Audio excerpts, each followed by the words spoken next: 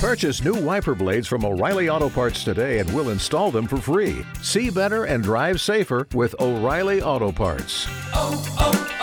O'Reilly Auto Parts. What's up, bingers? I am back from an amazing trip to Austin, Texas. CrimeCon was absolutely a blast this year, and keep your ears open for our upcoming Live from CrimeCon episodes. I hosted the binge in front of a live audience for the first time, and we recorded a couple of great shows that I'll be releasing in the next few weeks. And today, I've got another great show for you. My guest today worked in commercial real estate for most of her adult life. Then, one day she was called to perform her civic duty, which led her to create her fantastic podcast, Murderish. Please welcome Jami Rice. The internet's full of true crime podcasts. More and more are added to the list every day. Figuring out where to start or where to go next can be overwhelming. But have no fear, I'm here to help. I'm Bob Ruff, and this is the place to find your next true crime binge.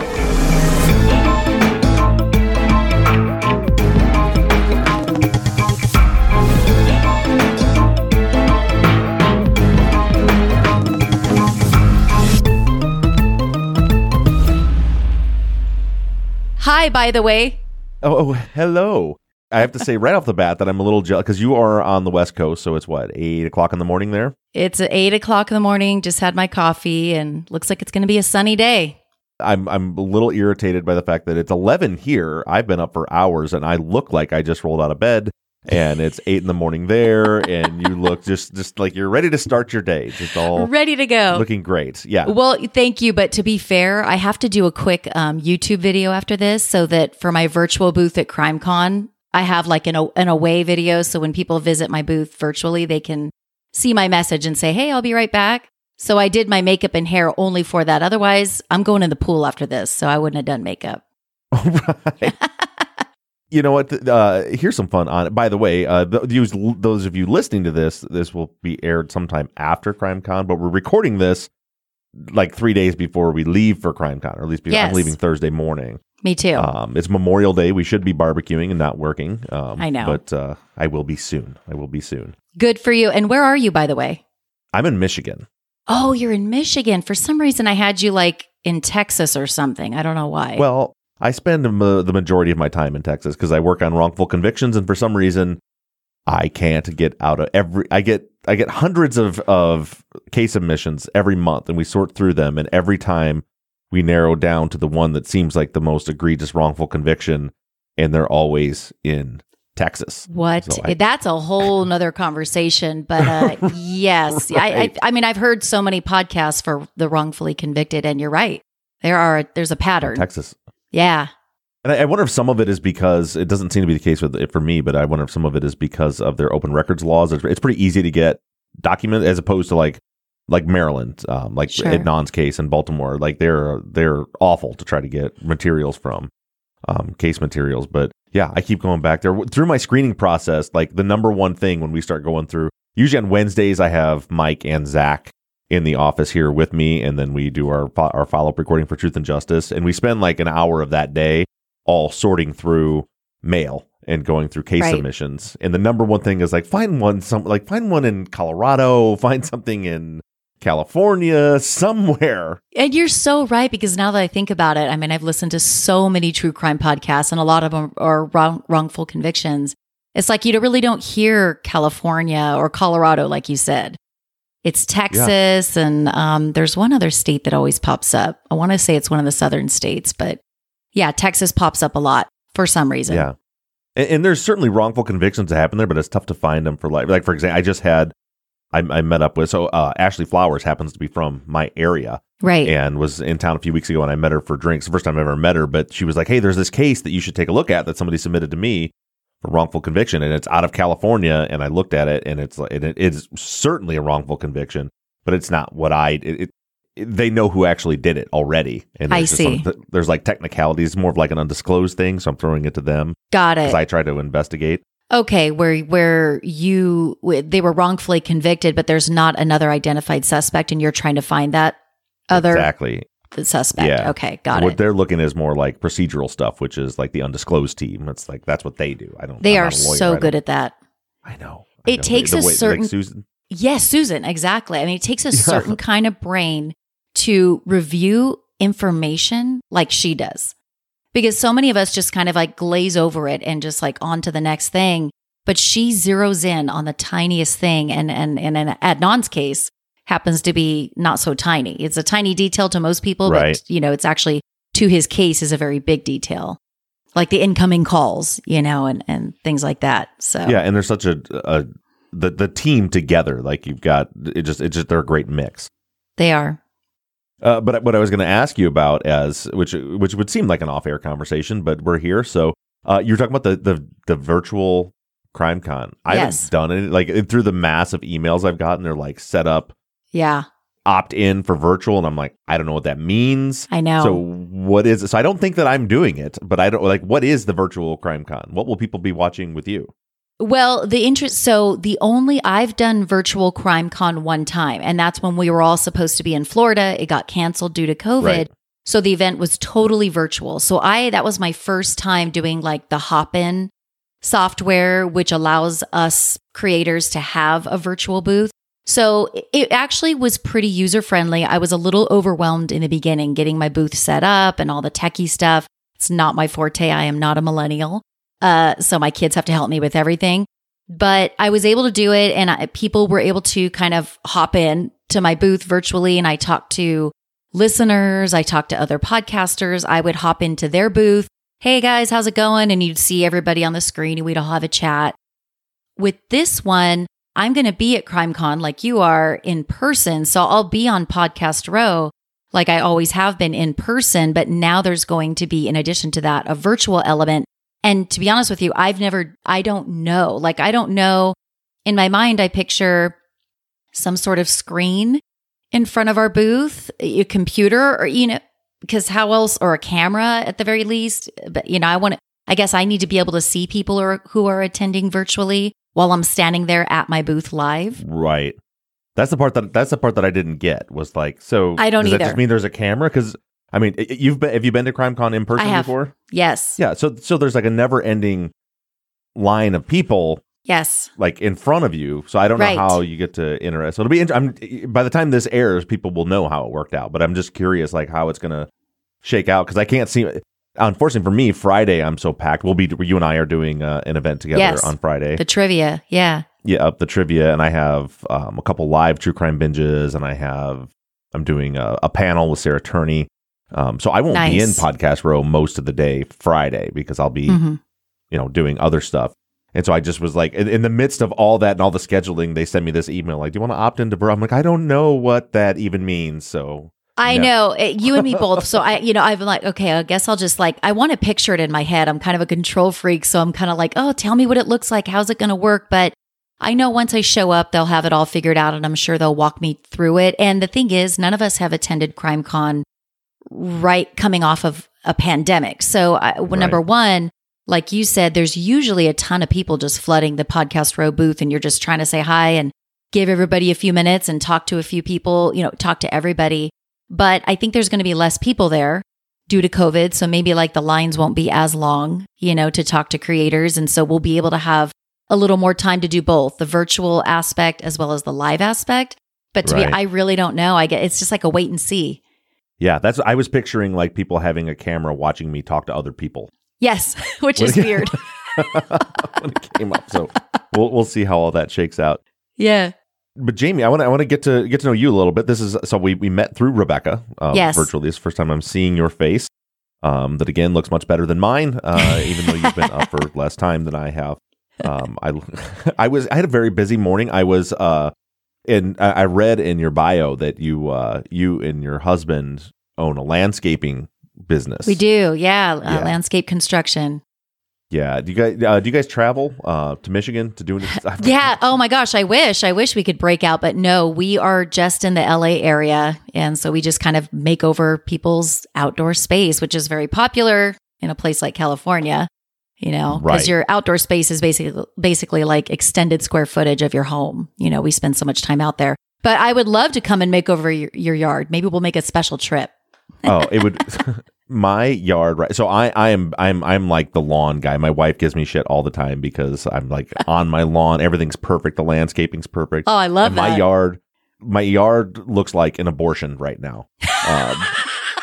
It's so bad. It's so bad, and I'm dying inside. So last fall we built. I have a pretty decent sized chunk of property. I live out in the sticks. I put in a new like pole barn, which they had to raise the elevation up, which means I have dirt for 100 feet all the way around it when they were sloping it back down for the final grade. Right. And this summer, our project is we're extending our deck because our house had like a little bitty 12 by 12 deck, and we're making it like 1,000 square. It's like 50 Oh, that'll feet be so nice. It's huge deck. So we're putting this deck on. And so that's all tore up underneath that. And so there's just like dirt and piles and concrete and I'm losing my mind. Yes. That would make me lose my mind too. Yeah. So my project for the rest of the day today is to, I'm finally seeding. I finally got my sprinklers redone and I'm reseeding around the big area around the barn.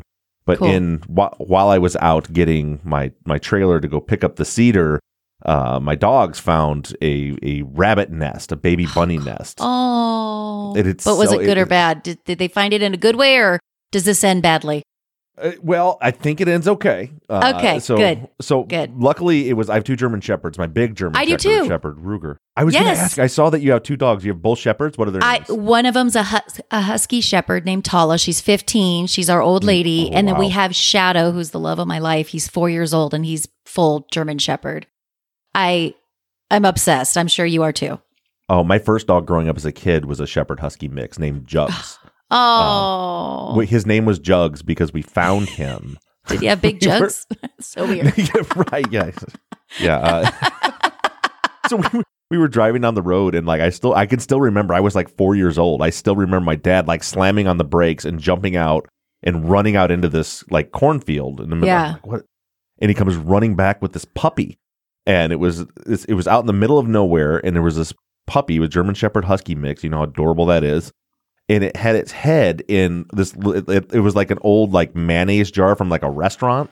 Oh, was like it a stuck? jug? Yeah. Yeah, and he had like stuffed his head in there. And so my dad looked and Okay. saw this little puppy rolling around with its head in a jug. Oh. And so he goes and pulls its head out. And then we took it home. And there was no internet back then, so it wasn't like you could just post, "I found this dog." So he just became our dog, and we named him Jughead. That is so cute. Yeah, and he lived to like 16. He was. Wow. We had 16 years. Yeah. And I've had German Shepherds ever since. But it's funny. I love those dogs. But we're obsessed. He's such a good boy. the younger one, the smaller one, Titus, he's more of a hunter. Ruger is our older one. He's 8. And he's 120 pounds. He's a big boy. Oh, wow. But he's like the mom. Like if people bring over like a Chihuahua or something, he loves to play with little ones. Oh. And this morning I see him walking with a tiny baby, eyes not open yet, bunny, like fuzzy still, the hair's growing in, but no. And he's like carrying it in his mouth and he's dropping it. And he's trying to be as gentle as he can. Oh my gosh. What a sweetheart. Because he wants to play with the bunny, but the bunny obviously does not want to play. So Bunny's like, I am not ready for this. Our German Shepherd Shadow, he's a patrolman. So when the kids are running around in the backyard, he gets super anxious, and like especially if they're in the pool splashing water everywhere, he just does circles around the pool all day long until his paws bleed because he wants to patrol and control the situation, and everybody's splashing and screaming. But he is a gentle giant. He's probably about 90 pounds. He's a big boy, and he scares the shit out of every FedEx, Amazon delivery guy, because his bark is, oh my God, and the hair stands up. But as soon as he sees you, he's just like trying to lick everybody and super docile. I think that we always wonder, like, if a bad guy broke in, I think he would do his job because he is very protective and he's always on high alert when a stranger comes in. But once he senses their energy and knows they're not a bad guy, he's just all licks and kisses, But I think he would do his job if somebody tried to attack us. Yeah, we have the same conversation all the time because ours the same way. So Titus is our protector, the little one. And he's about 80 pounds, but compared to the other one, he's compared to Ruger, but he is, like if I'm on a lawnmower or out on the side-by-side out in the yard or something, he is off his rocker. Oh, like, yeah. That following. He thinks it's hurting me and he's trying to bite it, and it's terrible. That's Shadow with the vacuum. Yeah. So luckily Titus wasn't the one that found the rabbits because he would have just eaten them. Yeah. But Ruger wanted to play. But then, so our dogs have a dog door where they could go out and run anytime they want to. I spent the next hour trying to figure out how do I make it so that the dogs can't get the bunnies, but the mom can get to the bunnies. So I ended up taking a landscaping trailer and parking it over the top of the nest. Because that was the thing. So once I found the baby bunny and I'm holding it, and then I see another one that he had been playing with as well. Right. And then I finally see there's the little nest. Have you ever seen a baby rabbit nest? No. They just dig like a little bitty hole, and then there'll be like 10 babies in there piled up, and then the mom just like puts like her own hair and grass over the top of it. Oh, wow. Okay. So when you live out in the country like me, you got to be very careful mowing this time of year because those little baby bunny nests are everywhere. But yeah, so like I put them back in there and then parked the trailer over the top of it so the dogs can't get to it. Oh, but the mom can. So now with that's my so sweet. My OCD self is looking into my already fucked up backyard. Now I've got a 14-foot trailer just parked in the middle of the yard. You're just like, oh my God, I need a beer, dude. This is killing me. I got to get the hell out of here. I'm going to Texas. I'm getting the hell out of here. I can't take it. And I'm hoping that when I come back, my grass will have started growing. Yes. The bunnies will be out and gone. And then you can live your life and calm down. Oh, that is crazy. But I totally understand you. I think we kind of have the same brain that way. I'm not diagnosed OCD, but definitely in my house, even if there's dishes in the sink, they have to be organized. Like they can't just be all over the sink and unrinsed. They have to be rinsed, placed over to the right so that there's an open space. I like my toilet paper with the flap on top, not the bottom. My husband's like, you are crazy. And I probably am. We are very similar. And I have papers. I'm diagnosed OCD. Oh, wow. Okay. So you definitely are. Yeah. As I say, I've got the papers. I'm crazy. But mine are, I have a weird form of it where it's not like the, people think of like as good as it gets. Like I have to turn the locks 3 times. It's not stuff like that. I have this weird projection thing where whatever's happening right now, I can never just like live in the moment. I'm like, wait, so if this happens, it's going to cause this to happen and this to happen and this to happen. And then that, and then that, and then that's going to be a problem. So now I'm stressed out. I gotcha. Oh my gosh. Not living in the moment, like already projecting what issue's going to arise next. Yeah. Like when they're building this deck out there, instead of being like, wow, this is going to be awesome. What a beautiful deck. I'm like, oh, my fucking landscaping is a mess. I'm going to have to get rocks. I'm going to have to rent a skid steer. I'm going to have people. Yeah. It is overwhelming. Any kind of project, whether it's outdoor, we just bought a house a year ago and just gutted it and started over. And so we were under construction during COVID, which was extremely stressful. And we didn't have the option to stop because we had no plumbing at some point and no kitchen. No, one of our bathrooms was 2 of our bathrooms are out. So it was like we had to push forward so we could have a place to live that functioned. We have kids. So it was really stressful, but I mean, it's overwhelming. And I get like that too. I get so worked up that I want to focus on this one area, let's say the kitchen, but my eyes see all the chaos around me, the torn up bathroom, the fucked up backyard, the this, the that I can't just like center myself and go, okay, Jamie, let's get this kitchen done.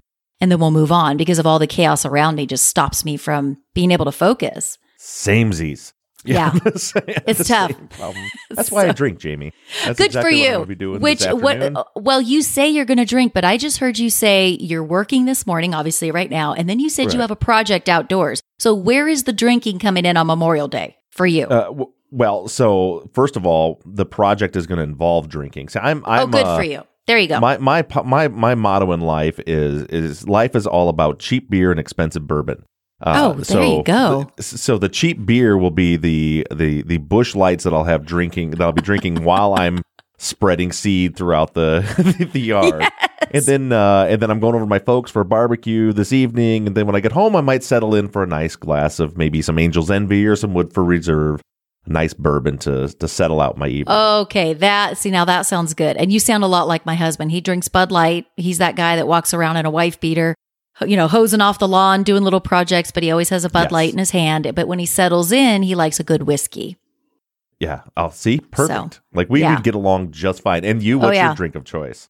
So I am a tequila girl, but I like good tequila, not super bougie. Like what's that 1942? Like I don't really drink that, but I really do love a Casamigos Reposado. I'm that basic bitch. Right. I feel like all the basic bitches, that's what they drink, but it is really good tequila in my opinion. Like you can just drink it straight and it's so smooth. So I'm a tequila girl, but I do love a good beer. It's just that like the calories and the bloat is very real. So I try to stay away from beer, but I do definitely enjoy a good beer. Usually just drink like 805 or something like that.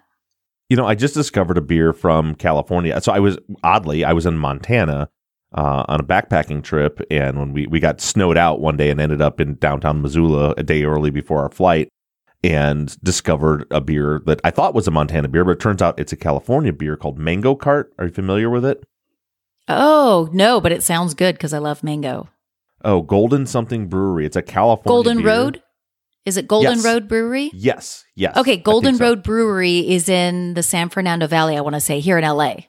So, and it's a really cool brewery. In fact, we had a true crime event there. I think we've had 2 true crime events there because they have this like back area where it's like a bar.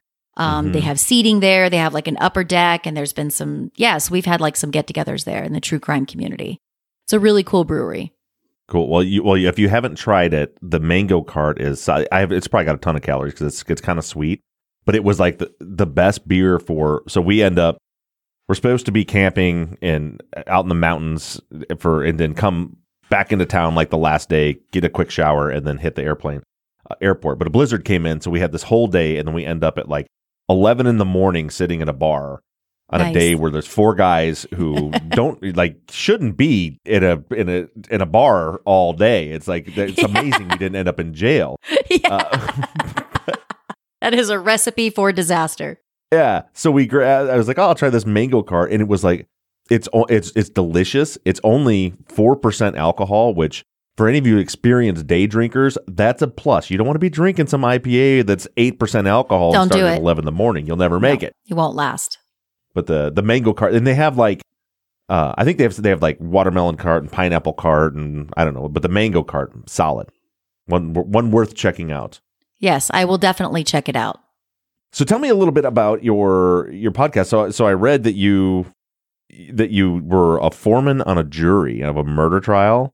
I was, and then after that, you decided to start this true crime podcast. Yes. Was it just like out of the blue, like that experience made you think of it, or had you been thinking about it beforehand? How did you end up going from working in real estate to true crime podcaster?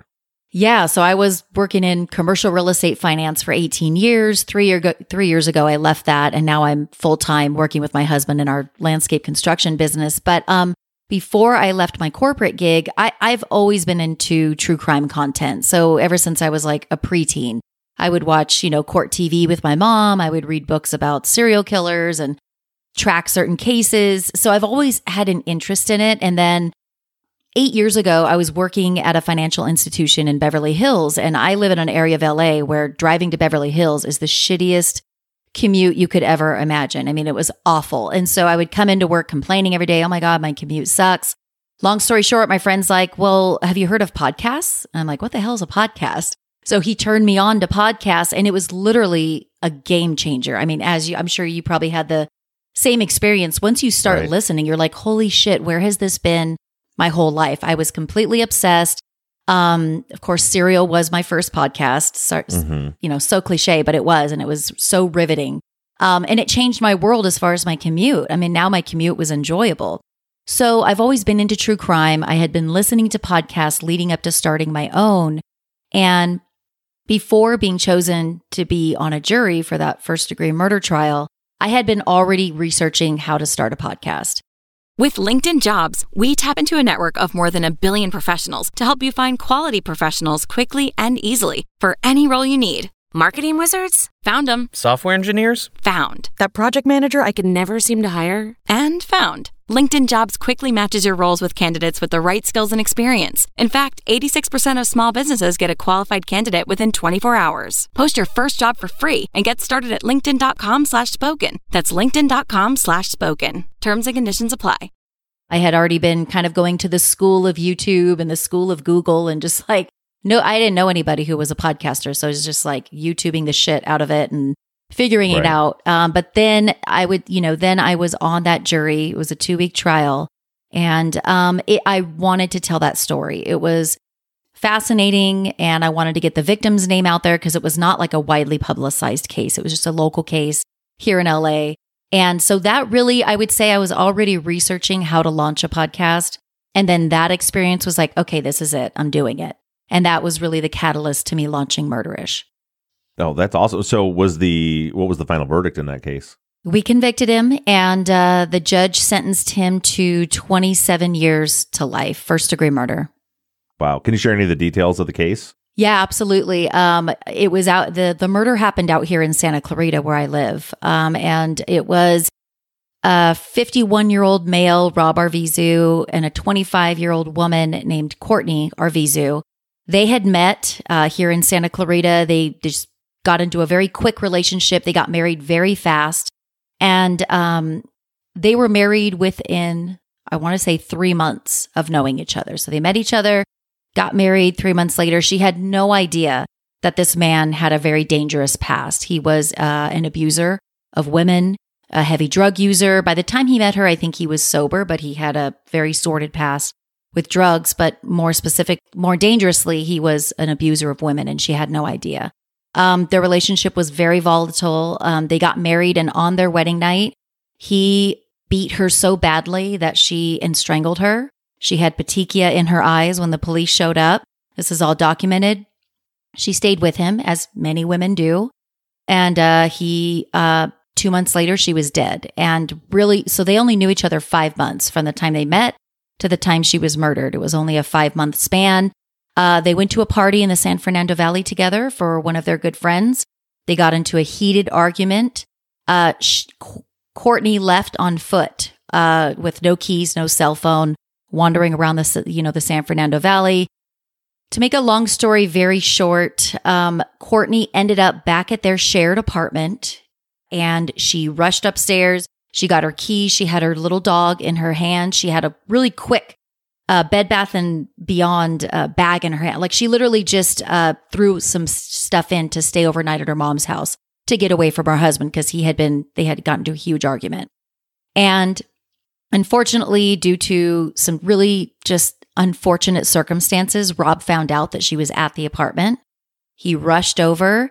He went upstairs and he immediately punched her. We don't know for sure, but we believe that he rendered her unconscious. She fell face down on the floor. He then proceeded to get on top of her and put so much pressure on the back of her head into the carpet that he smothered her to death, and she lost her airway. So that's where we got first-degree murder, is that he punched her. I mean, her face was unrecognizable in the photos. There was no part of her skin that was showing because it was just a bloody face. He had broken her nose. She had a huge cut here, so he had beaten her severely. And we believe she was rendered unconscious. So she's not a threat to him at that point. She's literally, and by the way, she's all of 5'1", 115 pounds. He's a 6 foot tall, big guy. She was no match for him. And here she is laying on the ground. And even if she wasn't unconscious, she's zero threat to him. And he decided to take that second step of getting on top of her and putting so much pressure to cut off her airway. And they had a medical expert testify that it would take roughly 30 seconds for her to lose consciousness from him cutting off her airway, from applying the pressure. And it would take another up to about 3 minutes. I would think he said 2 to 3 minutes for her to actually die as a result. That's first-degree murder. That is, you rendered her unconscious, or you beat her. You took the second step. You had time to think about it. And premeditation doesn't have to happen. Everybody pictures premeditation as a month before the murder, they go to Walmart, they buy the kill kit, they lie in wait, and they do all this planning. But premeditation can happen in a matter of seconds or minutes. And that was our decision, is that he didn't have to get on top of her and smother her to death. And while he's putting that pressure, he kept doing it because he wanted her dead. That's where we got first-degree murder. Yeah, and as soon as someone makes a decision that, you know what, I'm going to kill this person, even if it's 2 seconds before. That is premeditation. That was the Absolutely. reason for it.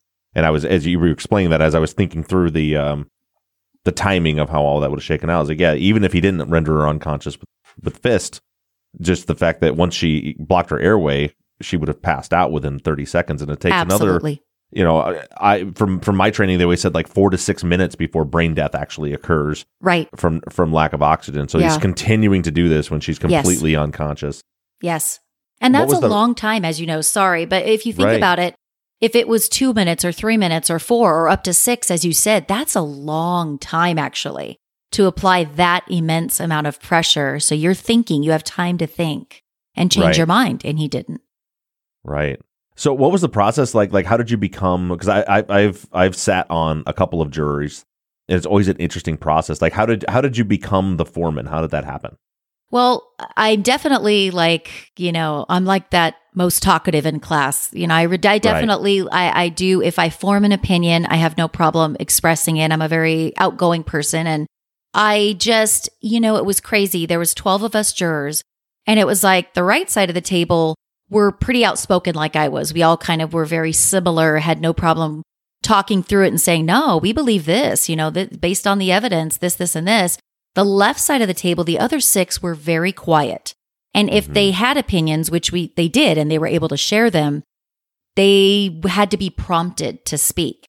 And so somebody had pointed at me and just said, well, do you want to be the foreman?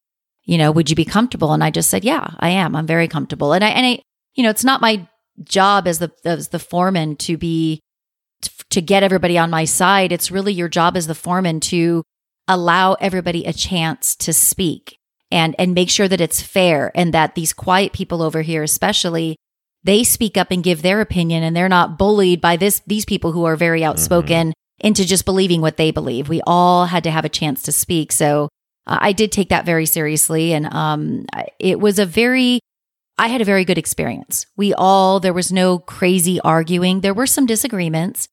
There was no crazy arguing. Everybody got a chance to speak, and we really worked through the evidence and took our time. I think it was about 2.5 days to reach a decision. And I think that that's a decent amount of time for a 2-week trial, to really sit and think and make sure that we're making the right decision. Yeah. And you're, as foreman, are kind of playing referee at that scenario. Yeah. So were there people that were voting not guilty at the beginning that over time changed their mind, or was there just a lot of uncertainty over the 2 days? So everybody agreed right away that he is guilty of some level of murder. So we started with second degree. We all agreed, yes, based on this, and this, the judge's instructions, and based on the evidence that we saw and the witnesses, this is at least second degree murder. What took us a while, the extra day and a half, was like, can we get to first degree murder? And let's talk this through. And that's what took us so long. There was one gentleman who he kept saying, but how is this premeditated? He just snapped. His emotions ran high and he just snapped.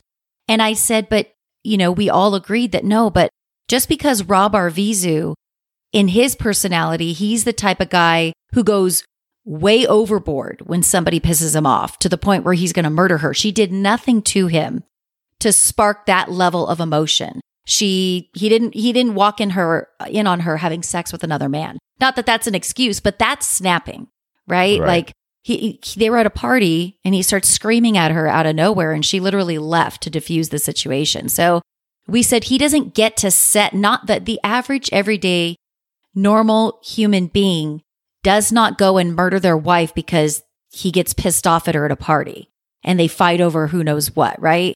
So he is a different kind of person, not everybody's like that. So we don't get to let him off the hook because, he just snapped. His emotions ran high. Well, they shouldn't have ran that high.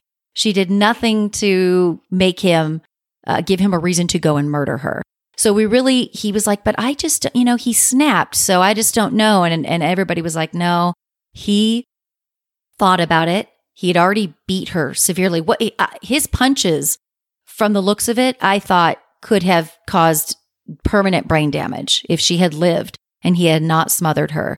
And then he took the extra step. So we were able to talk it through, and everybody agreed on that. And he ultimately was able to get on board and say, yes, I agree that is premeditated. Nice. I'm curious, what was his defense? Was he claiming that he didn't do it or that it was an accident or self-defense? He said he got so drunk that he blacked out, which was not true. He did get drunk that night, but he did not get drunk until after he murdered her. He murdered her, left her on the floor, drove to a local bar called Mabel's. I've been to it many times. Nothing good happens at Mabel's. But he drove to this bar and it was nighttime, but he wasn't allowed in because he was acting strange or something. So he went back home. He went into the bathroom and drank a bunch of beer once he got back. And all the beer bottles were there. And then he laid down and went to sleep. And so by the time police came in, they found him. But we knew that he was not wasted and drunk to the point where he blacked out and then killed her. We knew this because we have at least two witnesses who saw him and spoke with him just minutes before he murdered his wife. There were two people who spoke with him. We also saw that he drove his truck into the parking lot.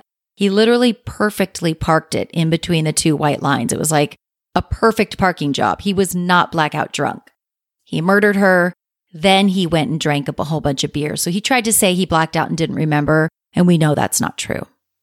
All right. Well, it sounds like you guys did a good job of getting it right.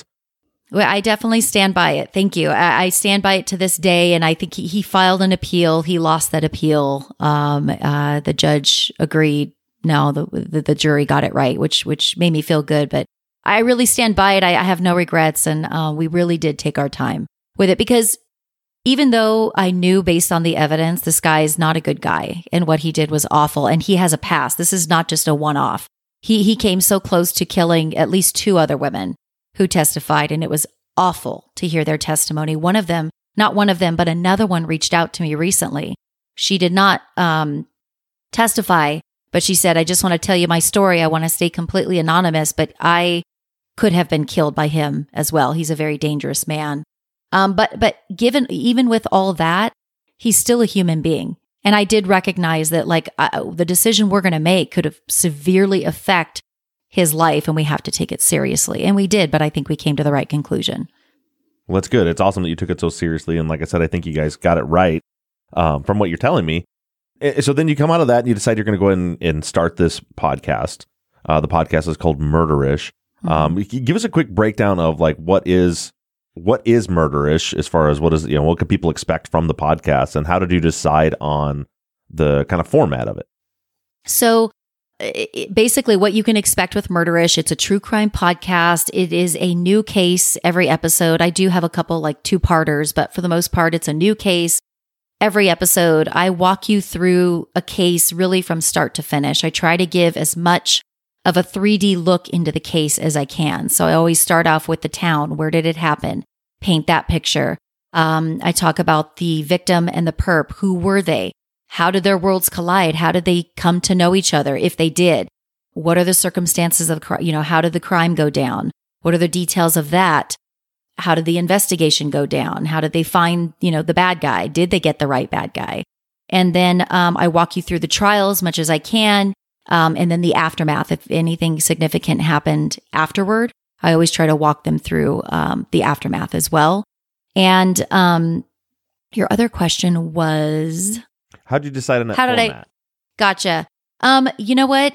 I was sort of flying by the seat of my pants when I launched. I didn't know what the format was going to be honest with you, when I started. I had two stories that I wanted to tell, which were really my own personal stories as my first two episodes, which was the one with the Arvizu murder. That was my very first episode where I sat on the jury. And I had a personal story where a man saw me at the grocery store when I was 18 years old. And unbeknownst to me, he followed me home. And when I got home and walked into my room, he was in my bedroom. So that episode did not end in murder. Thank goodness. I'm still here. But that was my next episode. And then really beyond that, I then in my mind was like, well, you know what? I want to cover cases that I'm interested in, local cases that I knew about growing up and currently, but didn't know all the details. And I wanted to tell those stories. And I really wanted to focus mostly on stories that are not huge cases. I have never covered, Ted Bundy. Nothing against that. It's fascinating. And I think that those victims' names need to be kept out there, and people need to keep saying their names. But I don't really tell like the bigger stories. I'm mostly telling stories that are smaller, less coverage type of stories. So you kind of threw me a curveball this week because I always let the guests choose which case we're going to kind of chat about for a few minutes at the end of every episode. And I was kind of looking through your catalog of what cases we might talk about. And you said that you wanted to talk about the Adnan Syed Heyman Lee murder case, which we're going to do here in just a minute. But I'm curious, I haven't been through your entire catalog. Have you done any episodes on that case? I haven't. And so it's so funny. It's probably not funny to you, but I only realized last night that typically your guests who come on, I think you talk about cases they've actually covered on their podcast, right? For the most part, yeah. Yeah. So I'm like, here I am, of course, not really like, doing my homework, but I didn't realize. So that case, and I, it's like, yes, this case has gotten so much coverage, but I can't help it that I am super passionate about this case. It is inside me, as I know you are as well, and many other people. And it's such a fascinating case that I do want to talk about, because I do think that justice has not been served, in my strong opinion. And so I really do enjoy talking about the case, and I think it needs to continue to be talked about. And yeah, I've covered, 80 plus cases, but that's the first one that came to mind because it's just it's a passion inside me that, I just feel like justice has not been served. And I think my mind is sort of geared toward that. Like if I had it to do all over again, maybe I would be a defense attorney, for the wrongfully convicted, or something like that, or work on cold cases or something. Because when justice is not served, I literally lose sleep over it. And I'm sure you have, you have really, dived deep into that case. So what you're going to have to do now is, because we usually, we just kind of touch on the case. And then we say, go listen to their podcast to get the full story. So now you're going to have to we've got a few minutes to talk about it here. And now you're going to have to do a full episode on the Adnan Syed Heyman Lee case on Murderish now. Yes. So people can get your full thoughts on it. I would love to, honestly. And I've thought about it, and I've had listeners ask me, and for some reason I've shied away from it because I'm like, gosh, what more can I bring? This case has been so talked about, so publicized, and it's been covered by many different shows, but there's always a new perspective to be put out there, I think, by individuals. And so, yeah, I actually would probably welcome the opportunity to cover it on my show. Yeah. So you should do that. The basic beats of the case, I'm certain 99.9% of the people listening to us know the basic beats of this, but it was 1999, Heyman Lee in Baltimore, Maryland. Heyman Lee is talking to some friends. She seems distracted throughout the day, takes off, leaves school about 3:00. And it's been a long time since I've talked about the case. So I'm vaguely skipping over details that I don't remember, like times, but around 3:00, she leaves the school. She's supposed to pick up her cousin, I believe, at a daycare that's just a few miles away. And when she doesn't show up there, the alarm bells are sounded. Her family calls the police. She's not found. For 28 days, she's a missing person. Then about 28 days later, a custodian from the school where she went to high school wanders through a wooded area to use the bathroom on his way home from his lunch break, and supposedly discovers a body there that's exhumed. Turns out it is Heyman Lee. She's been murdered. She had been strangled and then buried in the park. And then the long story short is then her boyfriend, Adnan Syed, is then arrested and convicted for the murder.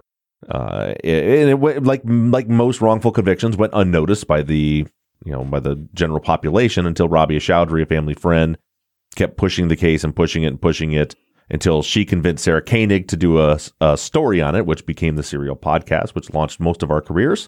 After that, and then I covered it on season 1 of Truth and Justice. The Undisclosed team, who was Rabia's podcast, after Serial was over, felt like there was not, it wasn't investigative enough. There were too many details missed. So Rabia gets together with Susan Simpson and Colin Miller, and they start the Undisclosed podcast to dig deeper into it. Since then, there's been an HBO documentary. I've been on a Discovery ID documentary on it. I've been on Nancy Grace's show talking about it. It's there's books written. It's all over. There's a podcast about the podcast and podcasts about podcasts that were about the podcast. Since then, in 2016, Adnan's conviction finally was overturned based primarily on some information that Susan Simpson discovered on the undisclosed team. And then the case was appealed to the next highest level by the state, who upheld the conviction being overturned. And then they appealed it up to the Maryland State Supreme Court, who then reversed the decision, not based on any material evidence, but because the argument used, the cell phone argument used to get the conviction overturned, they said was a time-barred argument because it wasn't brought up in an earlier appeal, so therefore they couldn't appeal it later. So then they reversed the decision, reinstated the conviction, again, which had no bearing on whether he was innocent or guilty. It was a clerical thing, and that's where we sit now. He's got attorneys that are still working on it. Rabia, I don't know if do you follow Rabia on social media? Yes, absolutely. She posted a few weeks ago that there was big news in the case, and she's more positive than ever that Adnan's coming home. I immediately text Rabia and tried to squeeze out of her what is going on, and she told me that she's not allowed to. Damn. Even on like the low, I'm like, Rabia, come on, because she knows you're not going to go and throw it out there to the public, but she's professional and she's cares so deeply about this case that she's just like, I don't want to jack it up. Usually I can get her to be like, okay, well, just don't tell anybody, but whatever's going on right now. She's just like, no, all I can tell you is I'm very excited about it. I really feel like he's going to be going home.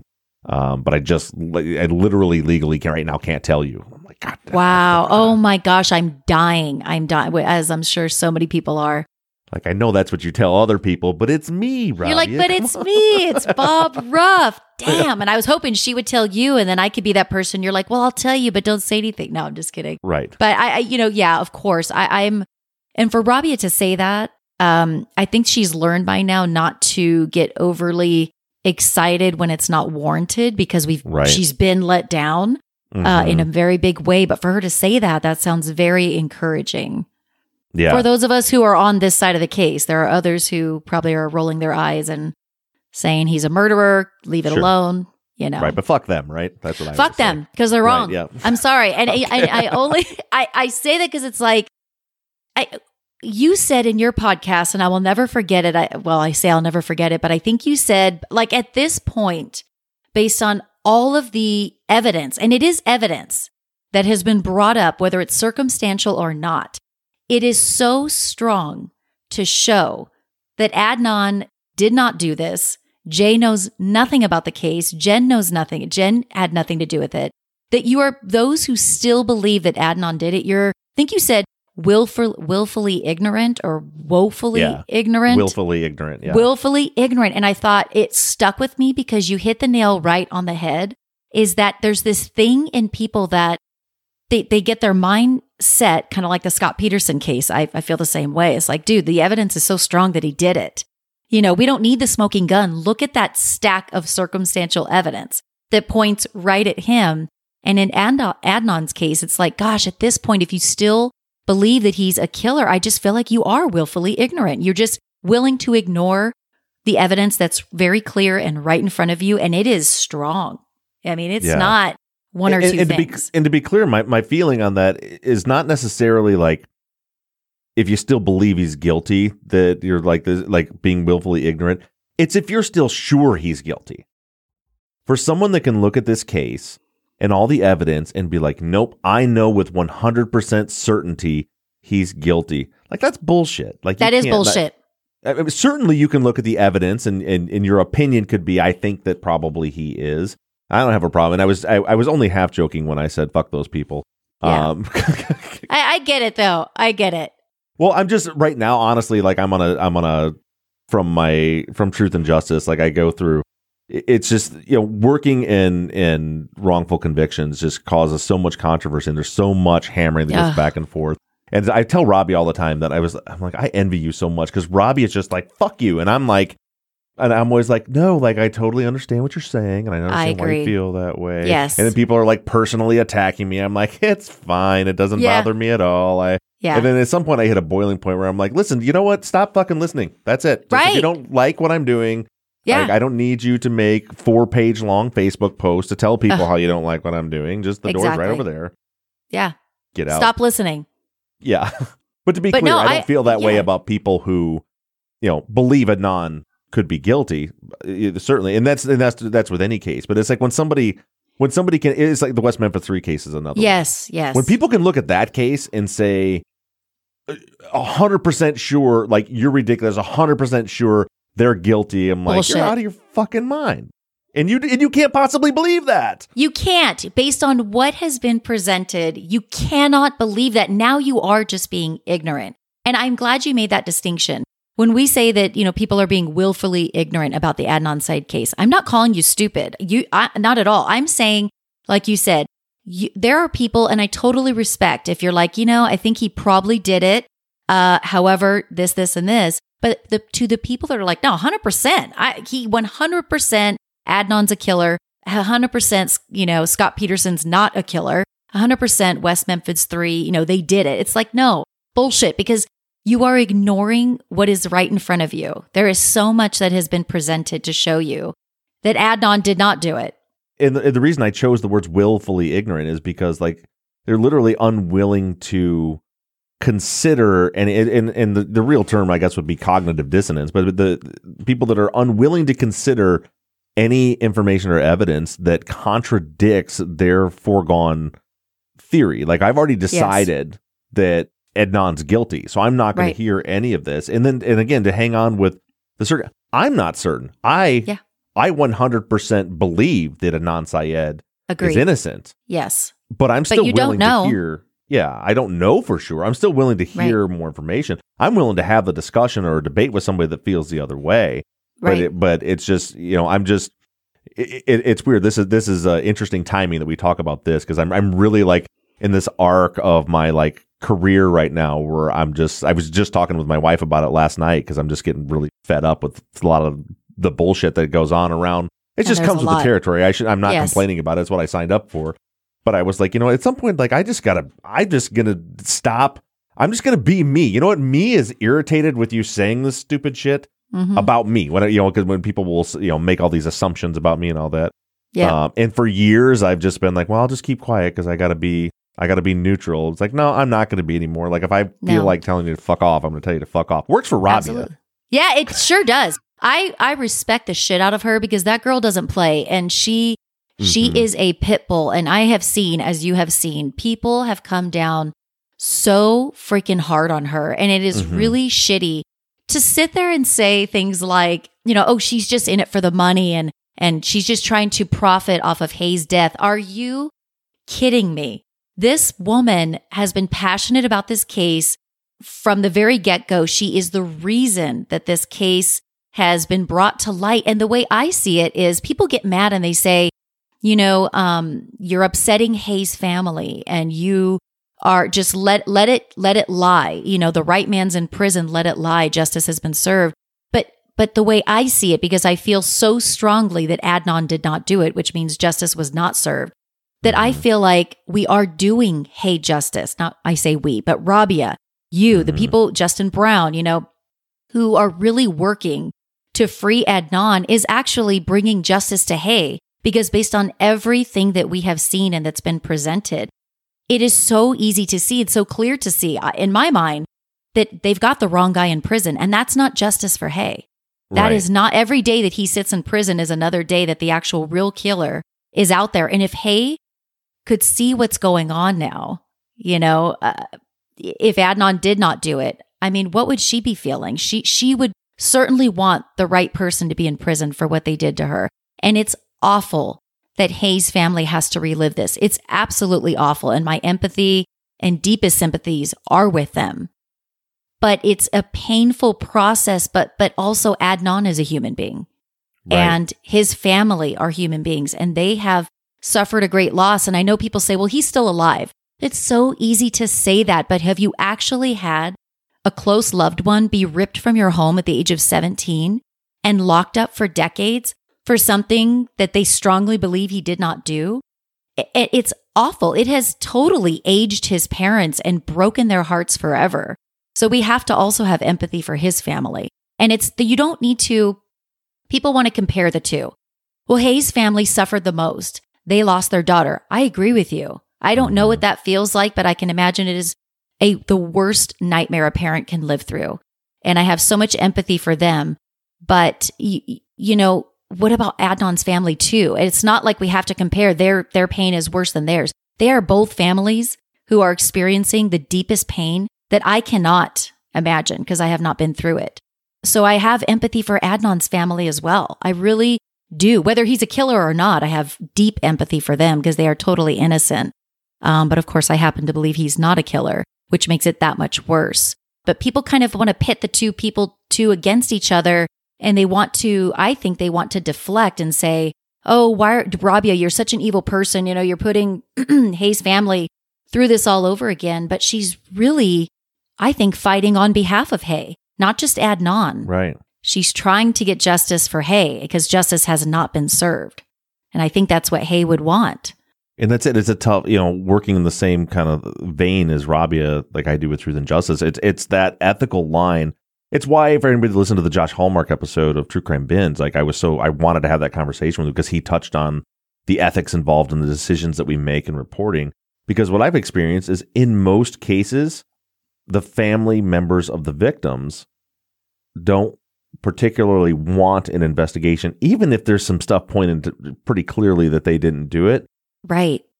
It's hard. It's hard to be the person reporting on it because, like, I know because I'm on the outside of it. I can look and I've seen it over and over again where for a victim's family member to say, you know what, maybe they got the wrong person. Let's find out who did it. For them, that means they have to undo the levels, the different levels and stages of grief that they've gone through to get to a point where they can finally move on with their life. In their mind, they have to accept that the person that was punished for this was the right person so I can be done with it. So it is such and I've had some family members, if some of my cases come around and be interested in what's going on. It's part of the reason why Ed AIDS is free right now because some of the family members, when he finally came up for his parole, and they, that's usually when they tell them why they don't want him to get out, finally said, you know what, it's okay. It's okay if he gets out. But it's so hard to tell someone that, okay, well, I need you to do is in order for me to continue this investigation and for you to be following it, you have to accept that the wrong person is in jail, which means your loved one has not received justice yet. And there's a whole nother process to come with this. And it's just, there's a wall there. But at the same time, like you said, you can't measure the hurt. You can't measure the pain and be like, well, yeah, their daughter is dead and Adnan is alive. But, Adnan's family lost and not to mention Adnan. Let's say for argument, if he's innocent, if he genuinely had nothing to do, which I believe he had nothing but love and adoration for Hae Min Lee. Agreed. And if that's true, and we don't have to say that it is, but if it is, then he has spent his entire adult life locked away in prison for something to me, the fact that it upsets the feelings of these people here who are entitled to those feelings. Yes. It doesn't negate his, and it does, and it's not okay to say, I'm sorry. You now have to suffer for the rest of your life because we don't want to upset these people. But it's also why I have such a very long, detailed screening processes for cases because I don't want to put families through that and then find out that, you know what, actually, that is the right person. Yeah. And let's move on. I've had a case where I thought I'm still to this day at the end of it, not sure if the person is innocent or guilty. She ended up dying in prison of COVID last year what launched True Crime Binge. But that was the one case that I've done where I was and I was honest with my audience about it. It's like, I don't know about this one. And that's part of the reason why after she passed away, I was like, I don't even want to continue through this anymore. I don't want to continue putting any more victims' families through this process because I don't know where it's going to go. And at this point, we're not helping anyone. To pull the plug. Where there were other cases where if I'd been in that scenario, Adnan's case, for example, if something happened and Adnan died in prison, I would keep going with that fight because I thoroughly believe that Hae-Min Lee's killer is still out there. Right. There's still more work to do. It's you can take Adnan completely out of it. And if you firmly believe that he didn't do it, which you and I do and many other people do, there's work to do. Who's the real killer? There's still, we've got to get real justice. Right. So, and you're absolutely right. And I agree with you. It's such a hard thing. I know that Hae's family has to be suffering, and it has been for years. And to dredge all this up again is dredging up emotions in them that are very, very, very heavy. But there's another family and other human beings who deserve the same empathy and deserve to know what really happened. And it's very hard. But you're right. It doesn't negate that there's still work to be done on this case. And I know this family's suffering over here, and there really isn't anything that we can do about that. You can only hope that in the end, we are actually, I say we, but his legal team, that we're actually able to get true justice in this case and let them see what really happened and put the right person in prison. I hope that happens. And again, I don't know. I can't say with 100% certainty that Adnan did not do it, but I firmly believe that he didn't. And I would hope that there's a day when we could find out who really did do it, and the family, Hae's family, can see that. But it's painful on both ends. It's so hard. But I am very disturbed by the hate that people like you receive for, fighting for Adnan, and people like Rabia. I see what goes on Reddit. I get these alerts. I don't really go on Reddit, but I get these alerts, and it's like, oh my God, why am I even subscribed to this? It sucks. I think Rabia is a very good person. She's a mother. She's an advocate. She's a friend. She's an auntie. Like, it's not deserved what comes her way. But I also know that she has people who look at her like a hero, which I truly think she is. And I don't think that's too strong of a word for all the work that she's put in to this case, and for Adnan, and all the evidence that she's helped to bring to light. I do think she's a hero. Not everybody has that DNA within them who can do the work that she's done. And I'm definitely in awe of her for the adversity that she has, besides Reddit. I mean, even within her own faith and community, like there's just a whole lot that has been working against her. And she's just, I mean this in the most respectful way possible, she is a bad bitch. She's a bad bitch. She's a badass. I mean, I love a female badass. I've said it a million times on my show. Like, I'm like, go girl. And I love that Susan, is it Susan Simpson? Her name, right? Yep. Her too.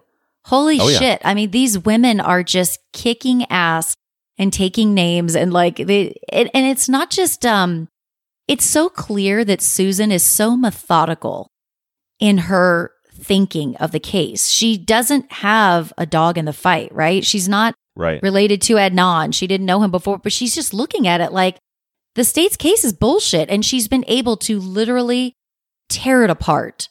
I mean, it's just been torn apart. I can tell you I've spent lots and lots of time with Susan and Colin and Rabia in person, talking about the case, not talking about the case. And I don't believe that Susan has any, or Colin for that matter, have any emotional attachment to that case whatsoever, which is what makes what they do so powerful.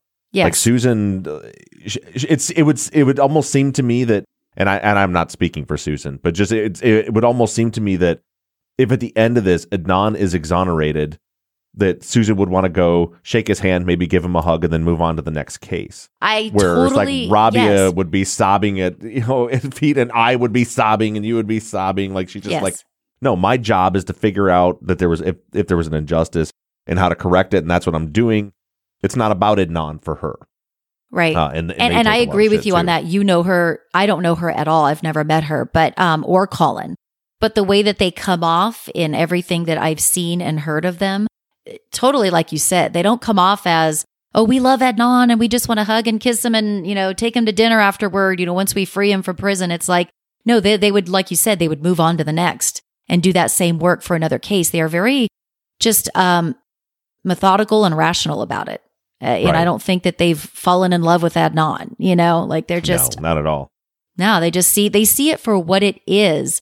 And there is absolutely not a shred of evidence that would be enough to say that Adnan did it. However, there's all this evidence that exists that shows that he pretty clearly did not do it. And to go a step further, that Jay knows nothing about the case. It Right. just seems so clear to me, but other people are, you always see it. But what about Jay? Well, how do you know where he pointed the police to the car? No, and he didn't. he did not. He did not. The car wasn't sitting there for 6 weeks. Yeah. It was freshly parked there, and they've shown that. And the police, put it there. I would imagine. I don't know.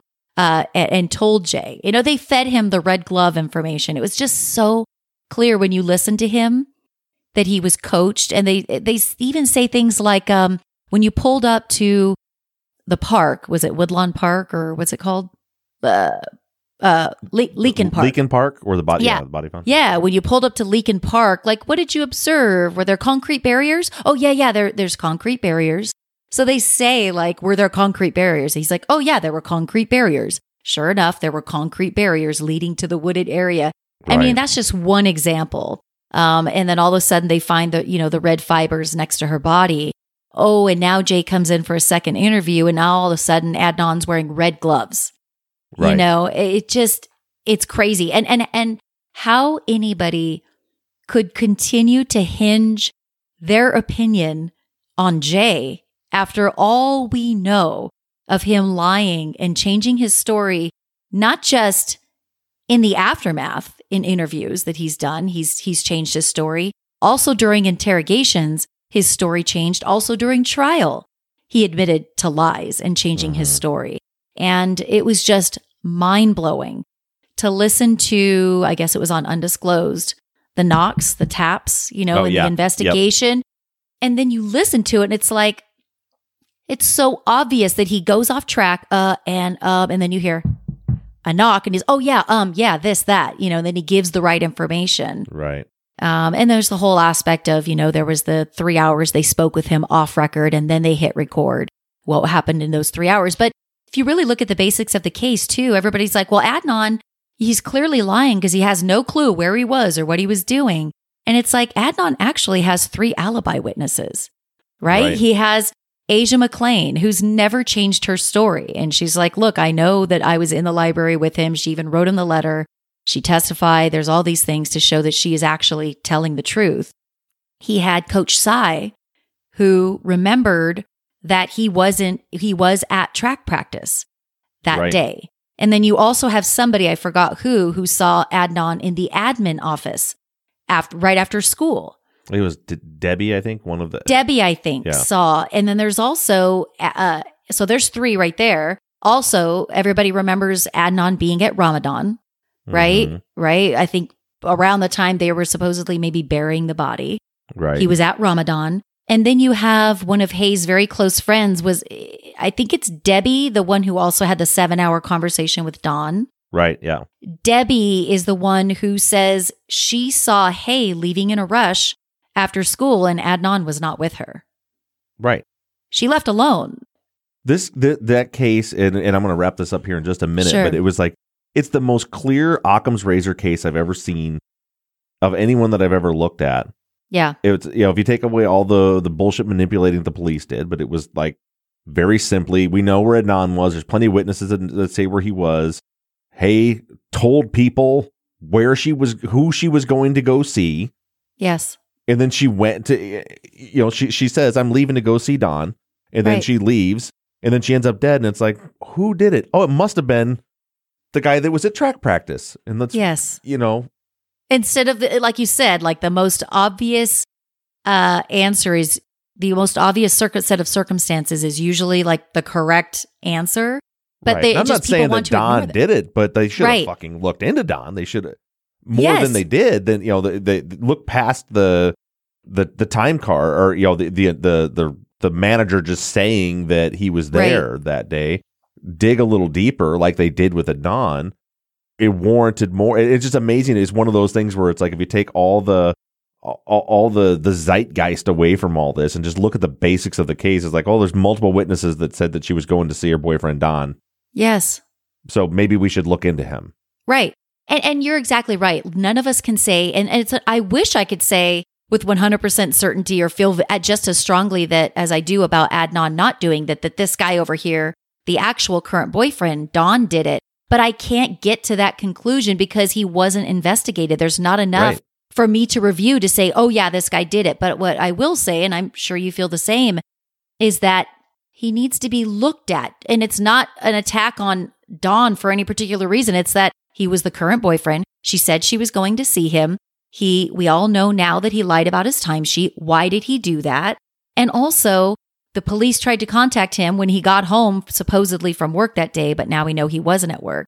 He got home in the evening and didn't call when detectives call and they want to talk to you about your missing girlfriend, he got the message, he says, when he got home from work around 5 or 6 p.m., but he didn't call them back until 1:30 in the morning, which is a very odd time to call detectives back. And of course, I'm wondering, what was he doing during that time? And just to go a step further, it's like, was he burying a body during that time? I don't know. And I'm not saying that he did. These questions circle in my mind because he should be looked at just like Adnan was. We're not picking on Don. Adnan was investigated. Don was the current boyfriend. And there's these other odd circumstances, surrounding him that kind of don't add up. So let's look at it. But I can't say that he did it because unfortunately he wasn't investigated. Right. And so with that, you now have to commit to doing an episode on Adnan and Hayes' case on Murderish. All right. And so listeners, sometime very soon, you'll be able to listen to that. Her name is Jami Rice. The podcast is called Murderish. Check it out. There's over 80 episodes to binge on, and it will most certainly be one of your next big true crime binges. Thanks, Jami. Thanks for having me, Bob. So good to meet you.